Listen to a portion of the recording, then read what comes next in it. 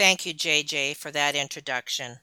And I also want to thank all my listeners from around the world.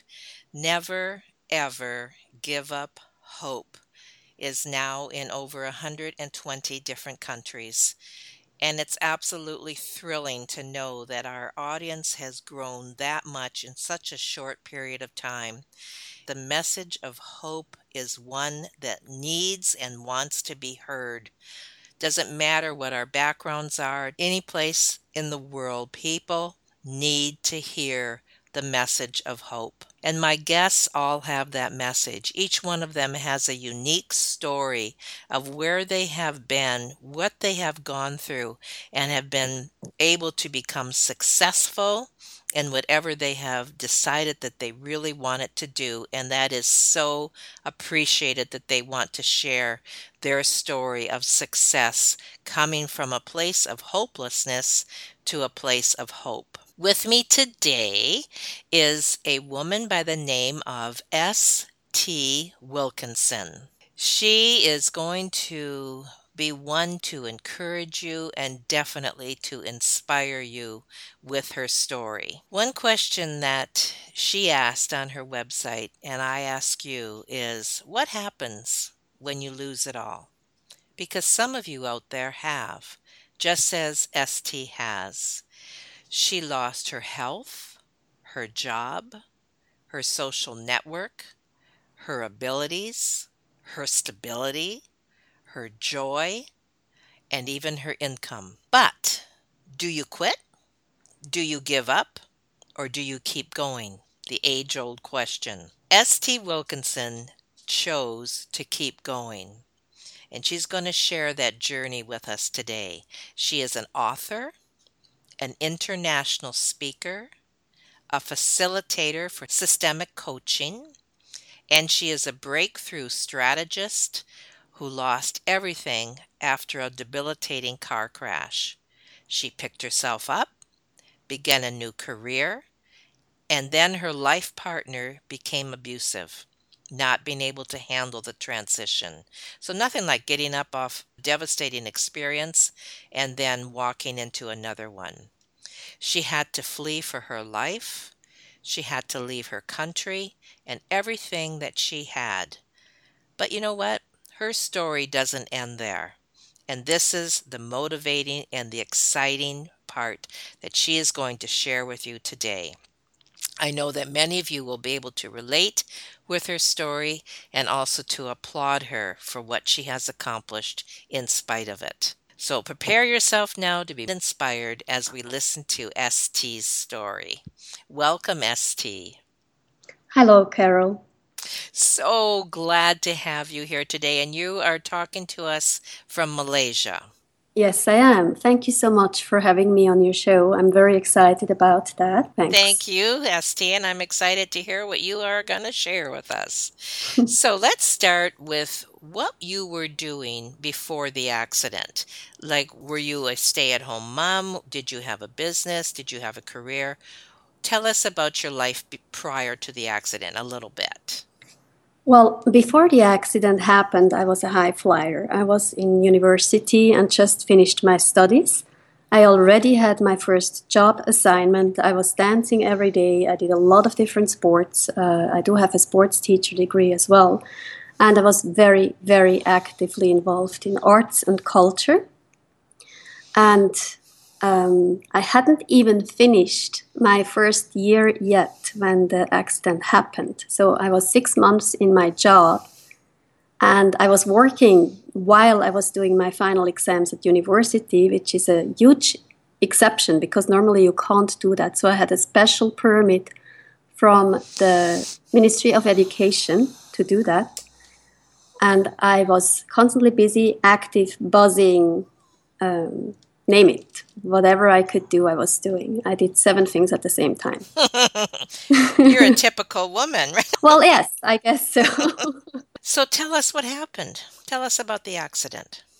Well, it was a really silly thing, actually, because one morning I was driving to work and it was slightly icy streets. So it wasn't winter yet, but the weather was cold. It was around 0 degrees. So the streets were frozen. And what happened was I couldn't foresee what would happen. I was standing in front of a pedestrian zone, waiting until the people crossed the street. So I wasn't even driving.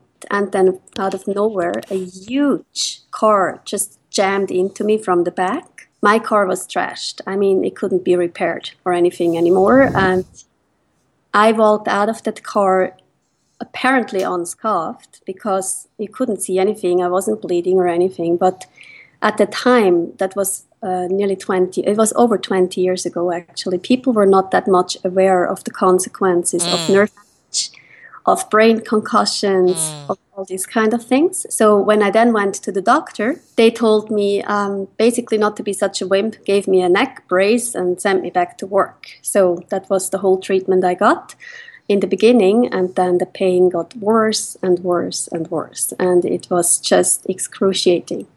And doctor appointments didn't help because they did X-ray scans. They couldn't see any damage visible because it was soft tissue damage, right? And nerve damage, and you can't see that on an X-ray. So they then just tried to dismiss me as someone who makes this up, and I'm kind of faking it. And that was the worst part. That was the absolute worst part. I was in so much pain, and I wasn't taken seriously at all. Did they ever determine what was actually wrong with you? Like, did you have brain damage or? Well, they did determine. I mean, the examinations were done by the insurer. And of course, they had zero interest to actually knowledge what happened. So for many, many years, I lived with the stigma of simulating, not really having a problem, because physically you can't see anything. It's not like I have a broken leg and it's in a cast and you walk around and everyone feels sorry for you. It's just invisible. You feel tired, you have tremendous pain, you have light sensitivity, noise sensitivity. I couldn't carry anything anymore. So I basically lived the life of a very old woman at the age of 27. So what did you do then when you quit your job and you're in extreme pain? How did you manage? Well, I didn't acknowledge it because I was such an overachiever. I was such a will-driven person, still am, that I just didn't acknowledge it. A doctor told me after the accident, I'll just have to accept it for life. I'll be basically a vegetable lying on the couch and barely being able to do anything. And I said, I didn't do my studies and have all this knowledge and speak so many different languages just to now be condemned to be sitting somewhere and not being able to do anything anymore. I just did not accept it. I couldn't. I think in the end, that is what helped me. Of course, it helped me long term not to give up, but it didn't help my condition. So whenever I felt a little bit better, I started doing all the things again. So this went on, didn't help. And after the accident, my life basically stopped. I could not do anything anymore but lying in a dark room and just trying to deal somehow with this pain. Wow. And despite pain medication, it didn't help much. I was consumed by pain every day. And I do know people today who have different conditions. If you are in a situation like that, it just eats you up alive. It eats you entirely, your soul, your spirit, everything that makes you, you. So in the end, you're naked to the bone. All your diplomas, your social constructs, your relationships, everything is falling apart because you just can't function anymore. So how did you end up when the man became abusive to you? Well, I had, after the accident that happened, that relationship fell apart because his life continued and mine stopped completely. And I didn't want to be a burden.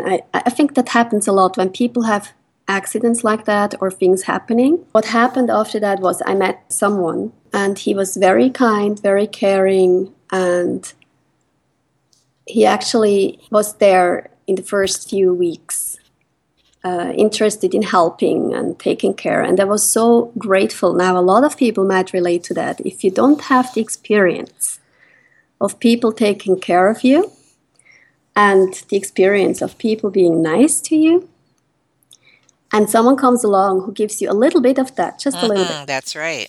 you fall into the trap, right? I just had the accident. I was on every level destroyed, and the power balance in the relationship was very clear. He could be the helper, and I was the victim, right? So what then happened after that was we decided to stay together, and we founded a family.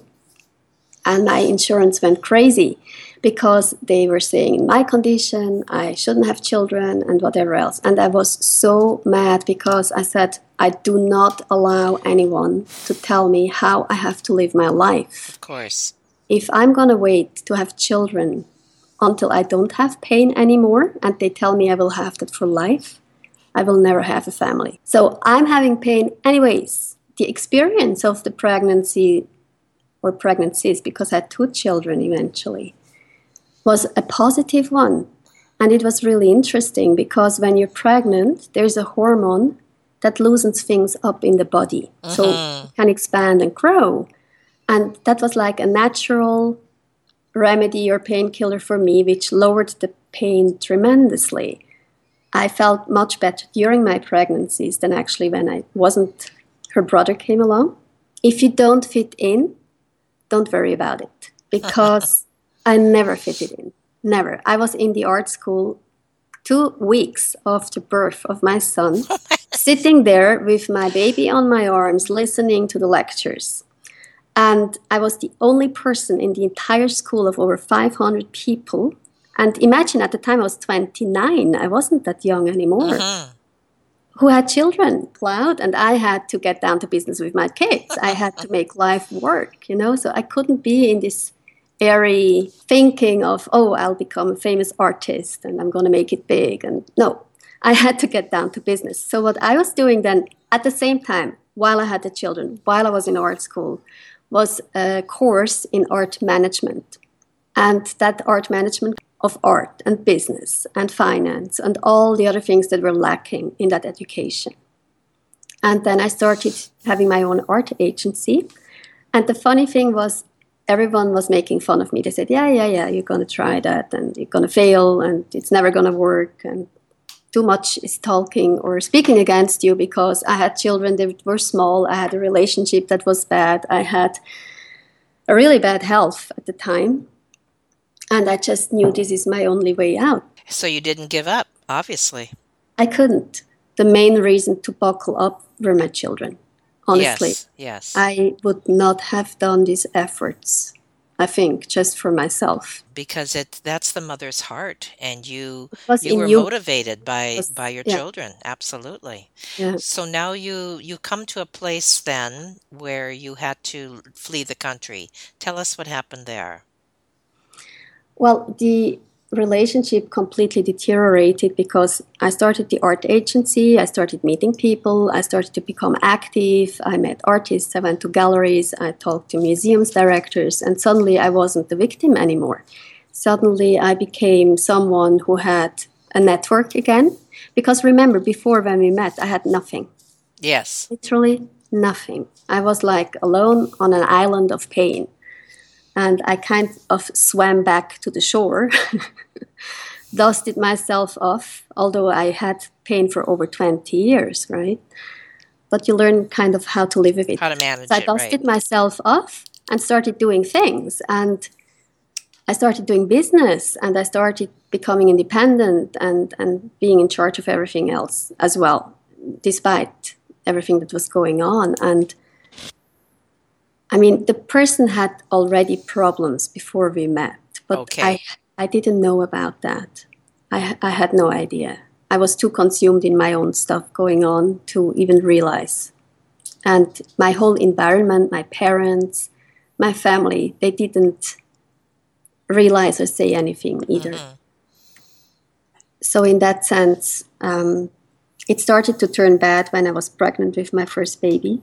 And in his case, this whole experience became just way too overwhelming. It became more and more out of control.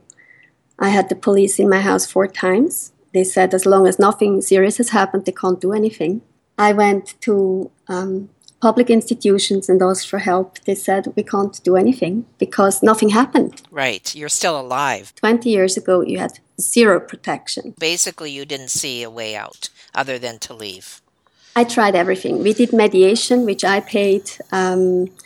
We had different people interacting. He went to a psychiatrist who put him under medication and treatment, and it just got worse and worse. It spiraled out of control, and I said, I'm not going to wait until I'm under the ground with my kids.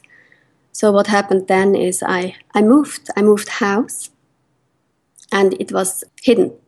No one knew that I will move. Mm-hmm. I just was gone one day, and nobody knew where. I was still in the same city, but I was somewhere else. Right. And I had zero support from my neighbors, because I think many people can relate to that who are in a similar situation. On the outside, everything looked perfect. Yes.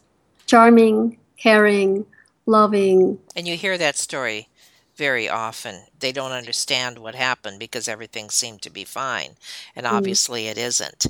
So now you have decided to leave. You're leaving the country. You're leaving him, and you have to start over. So how did you manage that? I was highly educated. I had academic studies. I was a secondary school teacher. And I always said, if I would ever be in a situation like this, it would never happen to me. And it did happen.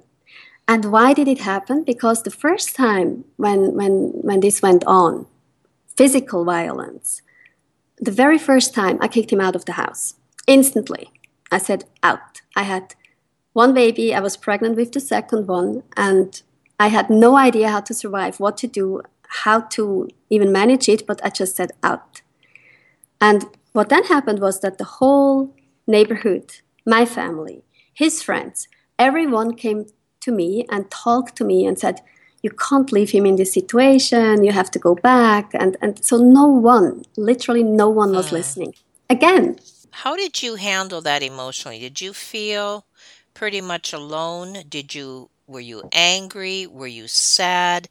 Like, what was going through, and how did you think you were going to get out of it? Because obviously, as you said, you're a driven person. This is not where you wanted to stay, in this emotional jail, this emotional prison.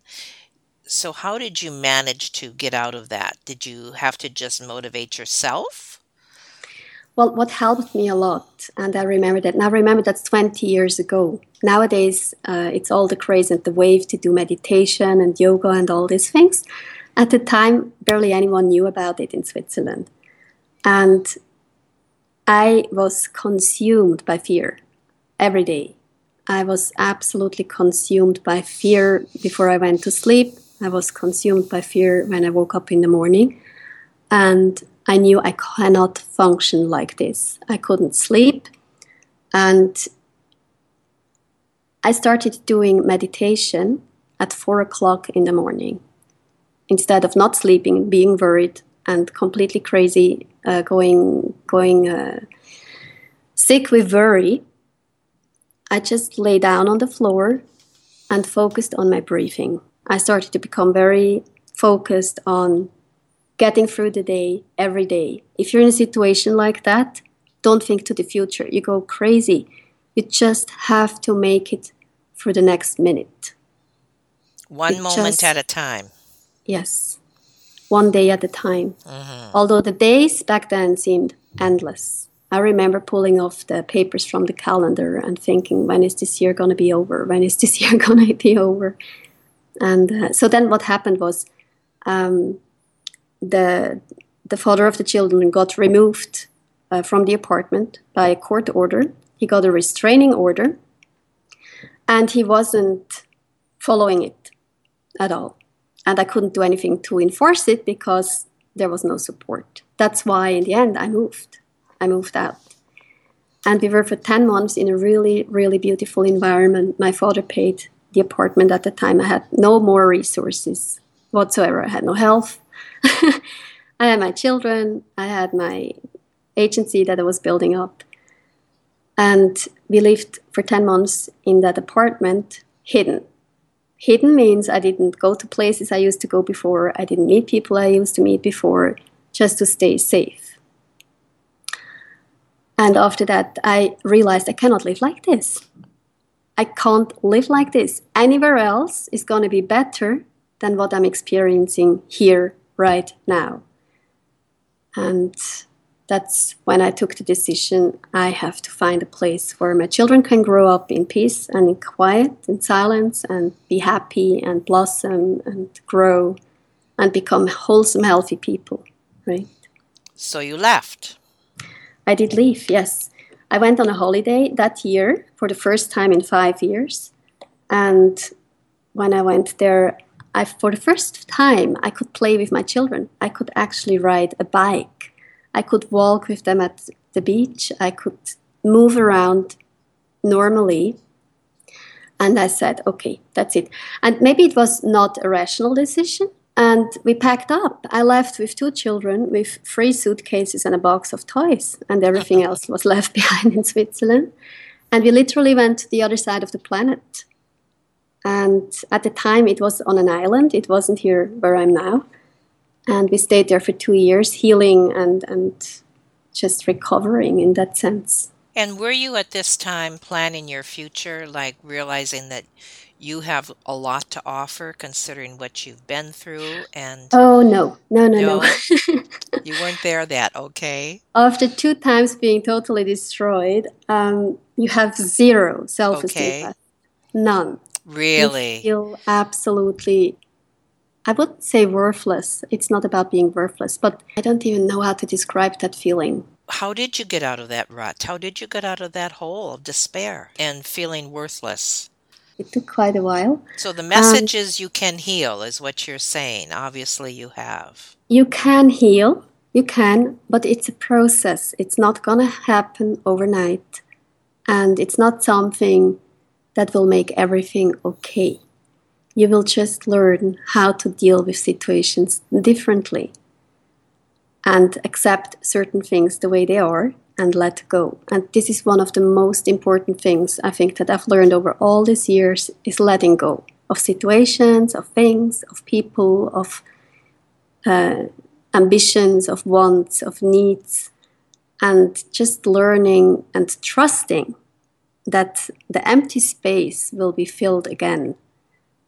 Because in nature, nothing supports a vacuum. Vacuum will always be filled in some way. So having the trust, and I think what saved me was my faith, my belief. Now, I know a lot of people, they don't believe in God or they don't believe in higher powers of things, especially after things like that happen. To me, that was a different level of belief because to me it was more spiritual, I think. And I just trusted that there was more to come and better things to come. And I just knew that. So that's what you held on to then? I absolutely held on to that. And I always said, if you have 2 children, you better start swimming. Otherwise, you're like Titanic and you're going to sink down to the ground. Now, with 2 children, you don't want to do that. Become extremely strong.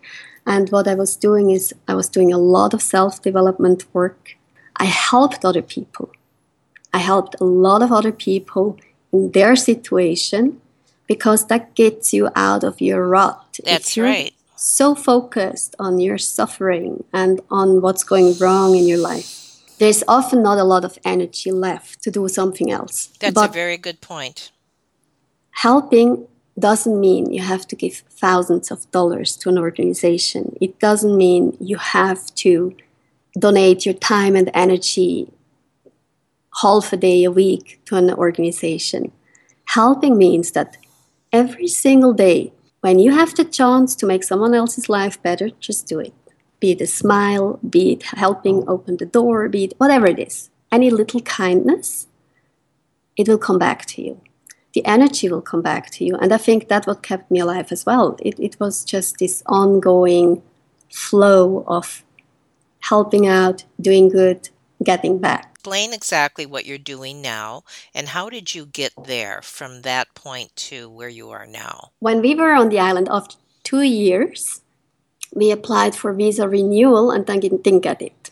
So we had to leave. And I then went on a world travel with my kids. we went by on a budget at the time, and it was great. We just traveled from country to country. I had no other expenses. I had no overhead. We were literally living out of the suitcase with nothing else. It was an experience of freedom and of control and power, and it felt great. It felt just because if you have nothing more to lose, that's the moment when you actually start living, you know? That's right. That's a Yeah. very good point. When you have nothing more to lose, that's when you can start living. Yeah, because you become free. You become free in your mind. You just become a go-getter because that's the only way. And we had fantastic experiences. We had awful experiences too. And I just got to the point where I've seen life like the weather. It's just the experience of being alive. And I think that's when acceptance set in. And the moment I started accepting things, doors opened up for me. Like what kind of doors? So I came to Singapore with the children and applied for a job with the Ministry of Education, and I was shortlisted. And Singapore doesn't give twice visa renewal, so we had to leave the country again. It was like nomads. We were just traveling all the time. And we came to Malaysia. I've never been in Malaysia before. I didn't know anybody here. We came to a completely foreign city, culture, environment, everything else. The children loved it. I liked it because it was really cheap at the time. It was one of the cheapest towns on the planet to live in, actually. And we decided to stay here. And that was a long time ago. I applied for a second home visa. And the children went to school here and they grew up here. So how did I come to do what I do? I've been doing coaching for 30 years. I remember my first coaching session when I was 15. A friend of mine had attempted suicide. And that was the first time in my life ever I was confronted with a situation like that. And I was just sitting there listening for 4 hours. And it kind of was transformational for both. Okay. Finally had someone who listened. And I had this experience of learning how to listen and of the power of listening. Yes. Of the healing power of someone truly listening. So many times that's all it needs. If you're in a desperate situation, just find one person that really listens to you. Even if it's on a help phone or somewhere. Well, that's just healing, isn't it? Person. It's extremely healing. Yes. Yes, I just learned powerful transformation, right? Coaching itself, I learned many years later when I was in university.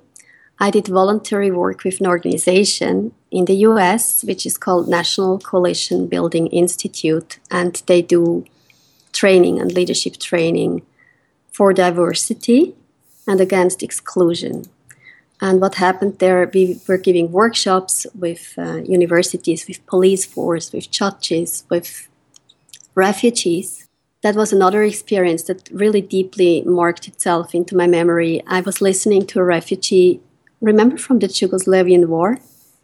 Yes. And he was sitting there and we were hired to work with these people to give them a workshop about acceptance. Again, same topic, right? Acceptance of the situation, how to move forward. And I did the same thing like I've done 10 years earlier. I just sat there and really listened. And I was moved by what he had experienced and gone through. I couldn't even imagine at the time. I never had, thanks God, a war experience. He was in tears after that. He was really in tears. And I was so embarrassed. I thought I did something wrong, right? And then I asked him, what's happening? And he said, you're the first person ever who listened to me since I arrived in this country. And I said, when did you come here? He said 6 months ago.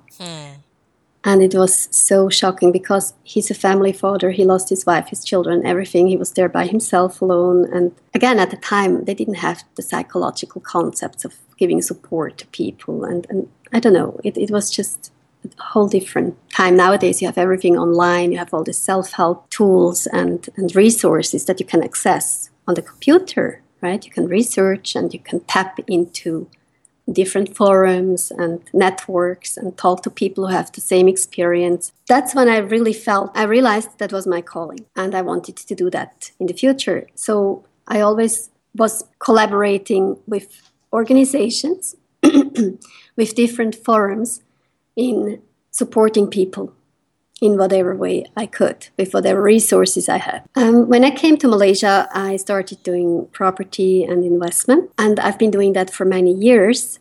But I realized that I'm not happy with just numbers and figures and business by itself. I really wanted to work with people again. So I did my official certification with Bristol University Business School and did my advanced business executive coaching degree 3 years ago to officially have a qualification to justify what I've been doing all along the way anyways. What a great feeling. It felt good. Yes. So how does this affect what you put in your book? Because now you have written a book that I absolutely love the title, An Obstacle Buster. So tell us about that and how you are implementing what you have learned in your life to what you share in the book. I wanted to write the book because so many people came up to me and said, you have to write about all these things. Now, I don't want the book to be about myself. I want it to be all the things I've learned along the way, as you mentioned. And I realized so many self-help books, they tell you what you have to do, but they never tell you how, in detail. They tell you have to be happy, you have to be strong, you have to be courageous, you have to be this, you have to be that. But when the rubber hits the road, what in detail can you do to actually get to that state? What techniques, what activities, what options do you have that are simple to implement, simple to do? You don't depend on anyone else to do it. And you can literally create yourself a toolbox that is supporting you on your journey in so many different topics in life. And I wanted to write a book about the main topics. So it's business, it's finance, it's personal and health. And I see it like a house pharmacy, a little help guide that people just can go through and see if maybe one or the other technique, one or the other insight, one or the other tip might help them. Well, what I've realized nowadays, we live in a whole different time than it used to be 10, 20 years ago. And a lot of people are in that exact same situation for different reasons. They're scared, they have fear, they don't know how to move forward, they're blocked, they experience so much uncertainty. And I've been through all that already. So a lot of things that I have experienced, I actually now can really talk about. And I can add value in the sense of teaching the people or helping them with techniques in how to deal with growth, with change, with acceptance, with moving forward, with aligning yourself to what you actually want to do and not where you have been.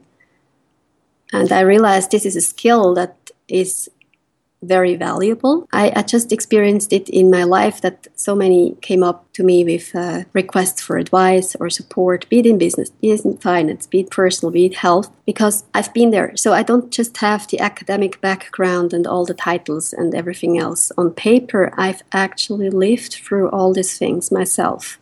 And it's coming from a deep, deep place inside me, in my heart, that I can share and understand what people go through. That's a very good point, because a lot of self-help books, they're telling you what to do, but they may not have experienced it themselves. You have experienced a lot that could have made you very hard, and yet you are very warm, you're very compassionate, you're very sympathetic, you want to help, and that alone is a motivation that you can give people, I'm sure, through your book and also just your life in general. And so I appreciate that. And the book, when you call it an obstacle buster, are you talking about different types of obstacles that may come along or just obstacles in general?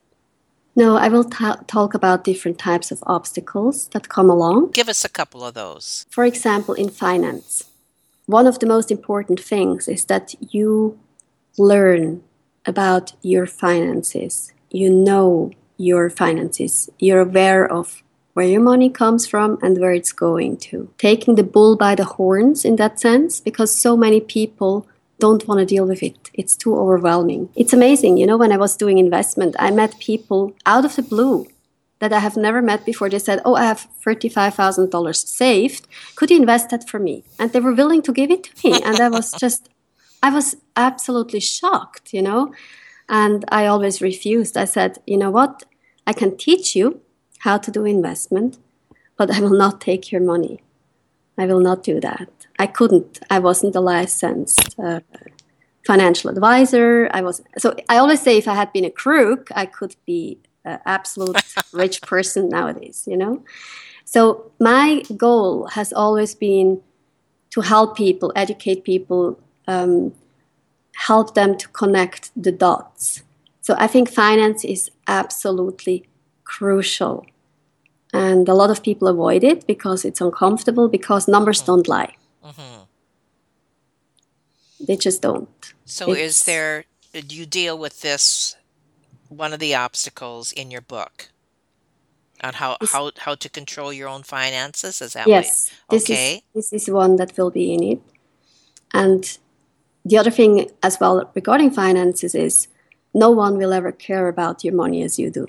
So don't just blindly trust insurance agents, advisors, investment agents, anyone for that matter, with your finances. Learn at least the basics to ask informed questions. And how do you do that, right? So give us another obstacle. Another obstacle is health, right? I know a lot of people want to diet because they feel overweight, they are overweight, whatever is happening. Now, in my experience from systemic coaching, in my life experience, and in my own personal experience, weight often has deeper reasons than just physical ones. So it's rarely just the fact that people eat too much, like many think. They don't have self-control, they don't know how to take care of themselves. No, I don't believe that. I believe that issues go way deeper than this. It's going into self-belief, self-acceptance, the family history, the background as well, and in resources, self-control and just not being in charge of your own life. So who do you think the book would appeal to? I think the book is for anyone who wants to be a mover and shaker, who wants to move beyond the circumstances they have and move forward in different areas of life. They want to be active, proactive, and take things into their own hands. They don't wait for someone to fix it. They get active themselves. And you can encourage that because of where you've been. Absolutely. So yes. When you are sharing this motivation, are you sharing your story and where you've been and how you had to do the same thing? I think it will be a part of it. Okay. I don't think I will make that the main topic. Okay, all right. No, because the book is not really about me, my story. It's about giving people tools how they can address different situations that I think are important to create a balanced lifestyle. Now, your book is going to be available in 2017, but you can pre-order it now, which we will have all that information to do. I'll be happy to connect with anyone who wants to have more information or needs to ask a question or would like to do coaching. On my website, stwilkinson.com, author, stwilkinson.com. So in conclusion, to capsulize what you basically said regarding your book, what course of action would you like the listeners to take regarding your book or your website? What would you like to have them do to connect with you, to get your book? Just share. I think it's very, very important in whatever situation you are to find people who support you, that you can ask for help. I was very proud for a very long time, and I thought I can figure it all out by myself and I can do everything by myself. I didn't want to rely on people because I was let down so many times. And that's not a good thing to do. It doesn't mean because one person let you down and maybe the next as well, the third one will too. And if you're in a situation that seems hopeless now, it can change. It will change. Things, they don't usually stay the same. Change is a part of life. I was fortunate to have back surgeries 2 years ago. Finally, after so many years, medicine has advanced. So they wouldn't touch my spine a few years back because they were scared if they do surgery, I Yes. would be paralyzed, right? Yes. Appreciate, like I mentioned earlier, ST, that no matter what you have gone through, that you have not been calloused, you have not become hardened, but you have a warmth and definitely a desire to help people. And so, as they look up your website and buy your book and be encouraged by that and motivated, I'm sure that they will also be inspired. And I really appreciate what you have shared with us today, how you have encouraged us not to give up no matter what happens. You can get out from under it. You can become successful. It's not the end of the road. And to maintain that attitude, and you will go far, just as you have. And it's not over yet. Yeah, it's not over until it's over. That's right. And I so appreciate you sharing with us today. Thank you Thank you so so. much, Carol. Thank you, ST.